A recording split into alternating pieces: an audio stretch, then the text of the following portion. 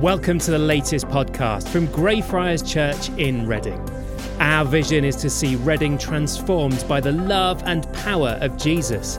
You can find out more on our website, greyfriars.org.uk. Enjoy.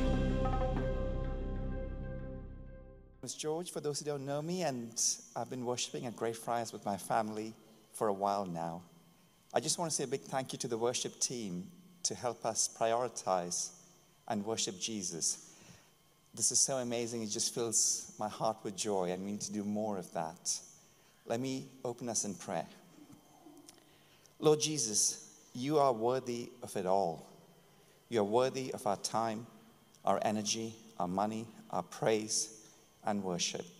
Help us to prioritize you and lavish our worship over you. Amen.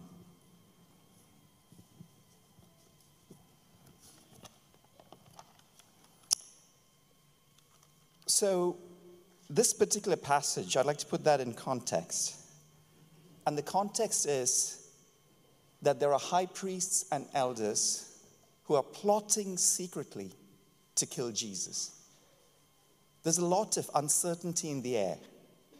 And in fact, if we reflect back on some of the passages that we have been discussing over the last couple of weeks, I have to honestly say that I'm feeling a bit uncertain as well, in terms of the way Jesus radically asks us to grow our faith, like that of a centurion, or the way he asks us to love God with all of our heart, soul, and mind. In fact, the way he asks us to prioritize him over good works. Last week we discussed the whole aspect of goats and sheep, and I'm still struggling with that. Yet in the midst of all this uncertainty, there are clues within this particular reading today on how we can prioritize Jesus and love him and worship him. So, in that context of how do we prioritize Jesus and worship and love him, we are in Bethany. And Bethany is where Jesus raised Lazarus from the dead. It's a place of significance. And it's in this place that Jesus is hanging out with Simon. In fact, in the NLT version, it says that Simon is an ex-leper. And Jesus is hanging out with him. You know that in the context, the cultural context of that time, hanging out with lepers was not okay. But Jesus is hanging out with him. He's an ex-leper. Praise be to God for the healing that's happened in Jesus' name in Bethany, and it's happening now. And Simon is doing what Jesus is asking all of us to do, which is, how do you celebrate and worship and prioritize Jesus above everything else? In fact, Simon has thrown a lavish dinner in the honor of Jesus. And Jesus is there with Simon, being worshipped by him. So let me pause for a second and ask, if Jesus is your friend, and if you believe in the amazing love of Jesus Christ, which is love that is unconditional, love that is permanent, love that was there even before you were born, love that is free from condemnation, love that casts out all fear. If you can relate to one dimension of this amazing love of Christ, then surely you have to worship Christ as your number one priority. In fact, in Matthew 22:37, it clearly reminds us, you must love the Lord your God with all your heart, with all your soul, and with all your mind. You must, with everything. Beyond your good works, beyond your work, beyond your family, you have to prioritize Christ and love him. And it is this very command, the greatest command of all, that we see someone displaying here so beautifully in this passage. This woman has been identified in the Gospel of John and Luke as Mary.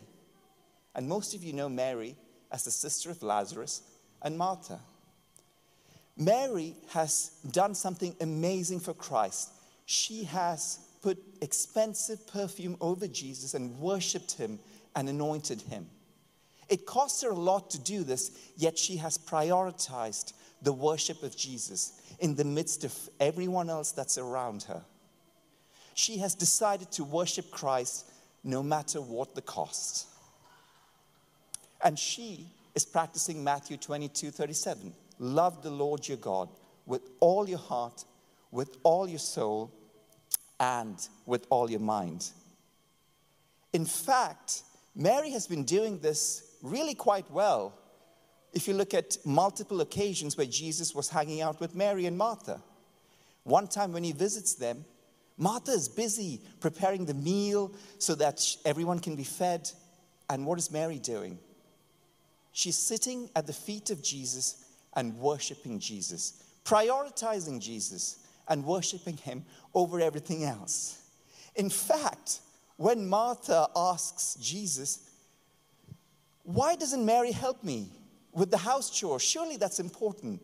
Jesus gently reprioritizes Martha. And this is what he says in Luke 10:38. He says, Martha, Martha, you are worried and upset about many things. He doesn't say don't do the things you're doing, but he says you are worried and upset about many things, but few things are needed. Or indeed, only one. Mary has chosen what is better, and it will not be taken away from her.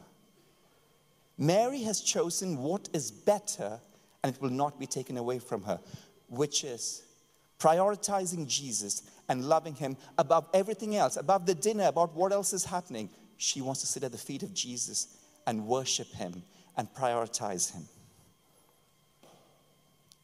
Yet, dear friends, brothers and sisters, when we look at prioritizing Christ, I don't know about you, but I'm plagued by the distractions of life when I want to prioritize Jesus and worship him.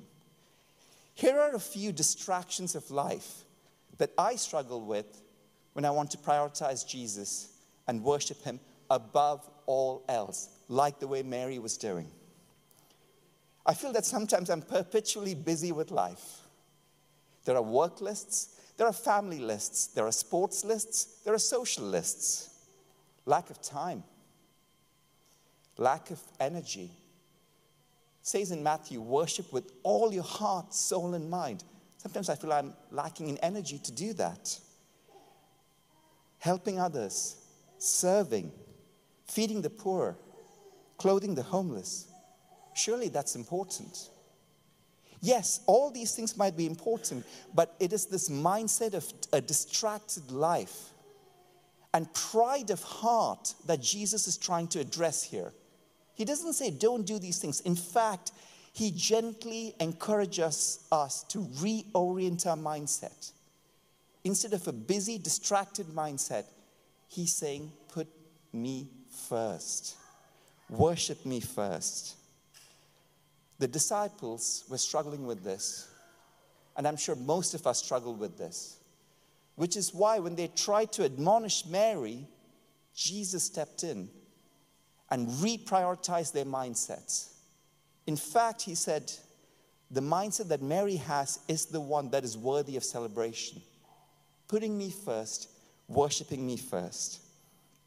Jesus is celebrating the fact that Mary has chosen to prioritize Jesus and worship him with all her soul, heart, and mind. We need to uphold and prioritize our worship of Jesus above and beyond everything else. I know it's easier said than done, which is why we were talking about the distractions of life. Yet, when we do that, when we take a Christ-centered approach into our lives, the Spirit of living water, which is Jesus, dwells in us and creates the right, fertile heart for the Holy Spirit to come and do amazing things in worshiping Christ and in growing his kingdom. In fact, on the next slide, I'd like to summarize how do we resolve this tension of putting Jesus first while doing things for his kingdom. Our kingdom-centric good works should flow from a Christ-centered life. Our kingdom-centric good works should flow from a Christ-centered life. They do not produce a Christ-centered life. In fact, when we give Jesus the attention he deserves, he empowers us to serve others. Christ first, kingdom works second. Christ first, kingdom works second. Jesus lavished his love over us, and he continues to lavish his love over us. He continues to love us beyond measure. Mary lavished her love over Christ and worshiped him. So, dear friends, on the next slide today, I'd like to challenge and encourage all of you to look at these two specific questions as a tangible way of reprioritizing our lives and worshiping Christ. The first question is, how can we worship Christ daily? This is a challenge, and it will require intentionality. It will require focus. It will require sacrifice. So, how do you do that on a daily basis? I don't know exactly what's going on in your lives, so please consider this question later on today to prioritize Jesus and worshiping him. The next question I'd like you to ponder is, how do we lavish our love on Jesus and worship him? How do we lavishly worship him? Not just worship him for a few seconds or for a song or two, but how do we lavish our love on Jesus and worship him just like he loves us? So, as I'm bringing my sermon to a close, I would like to really encourage everyone to consider these two questions and really ask yourself, how can I prioritize Christ and worship him, lavishly worship him, above and beyond everything else? And when I do that, I know that I'll have the power of the Holy Spirit to do great works for Christ, to love others, to do everything else that Christ is asking me to do to grow his kingdom. Yet I have to intentionally prioritize Christ first and worship him lavishly. Let me close this in prayer. Dear Lord Jesus, thank you so much for lavishing your love on us.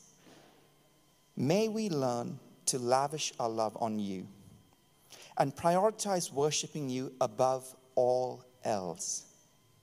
May we then be encouraged to grow your kingdom and produce much fruit for you.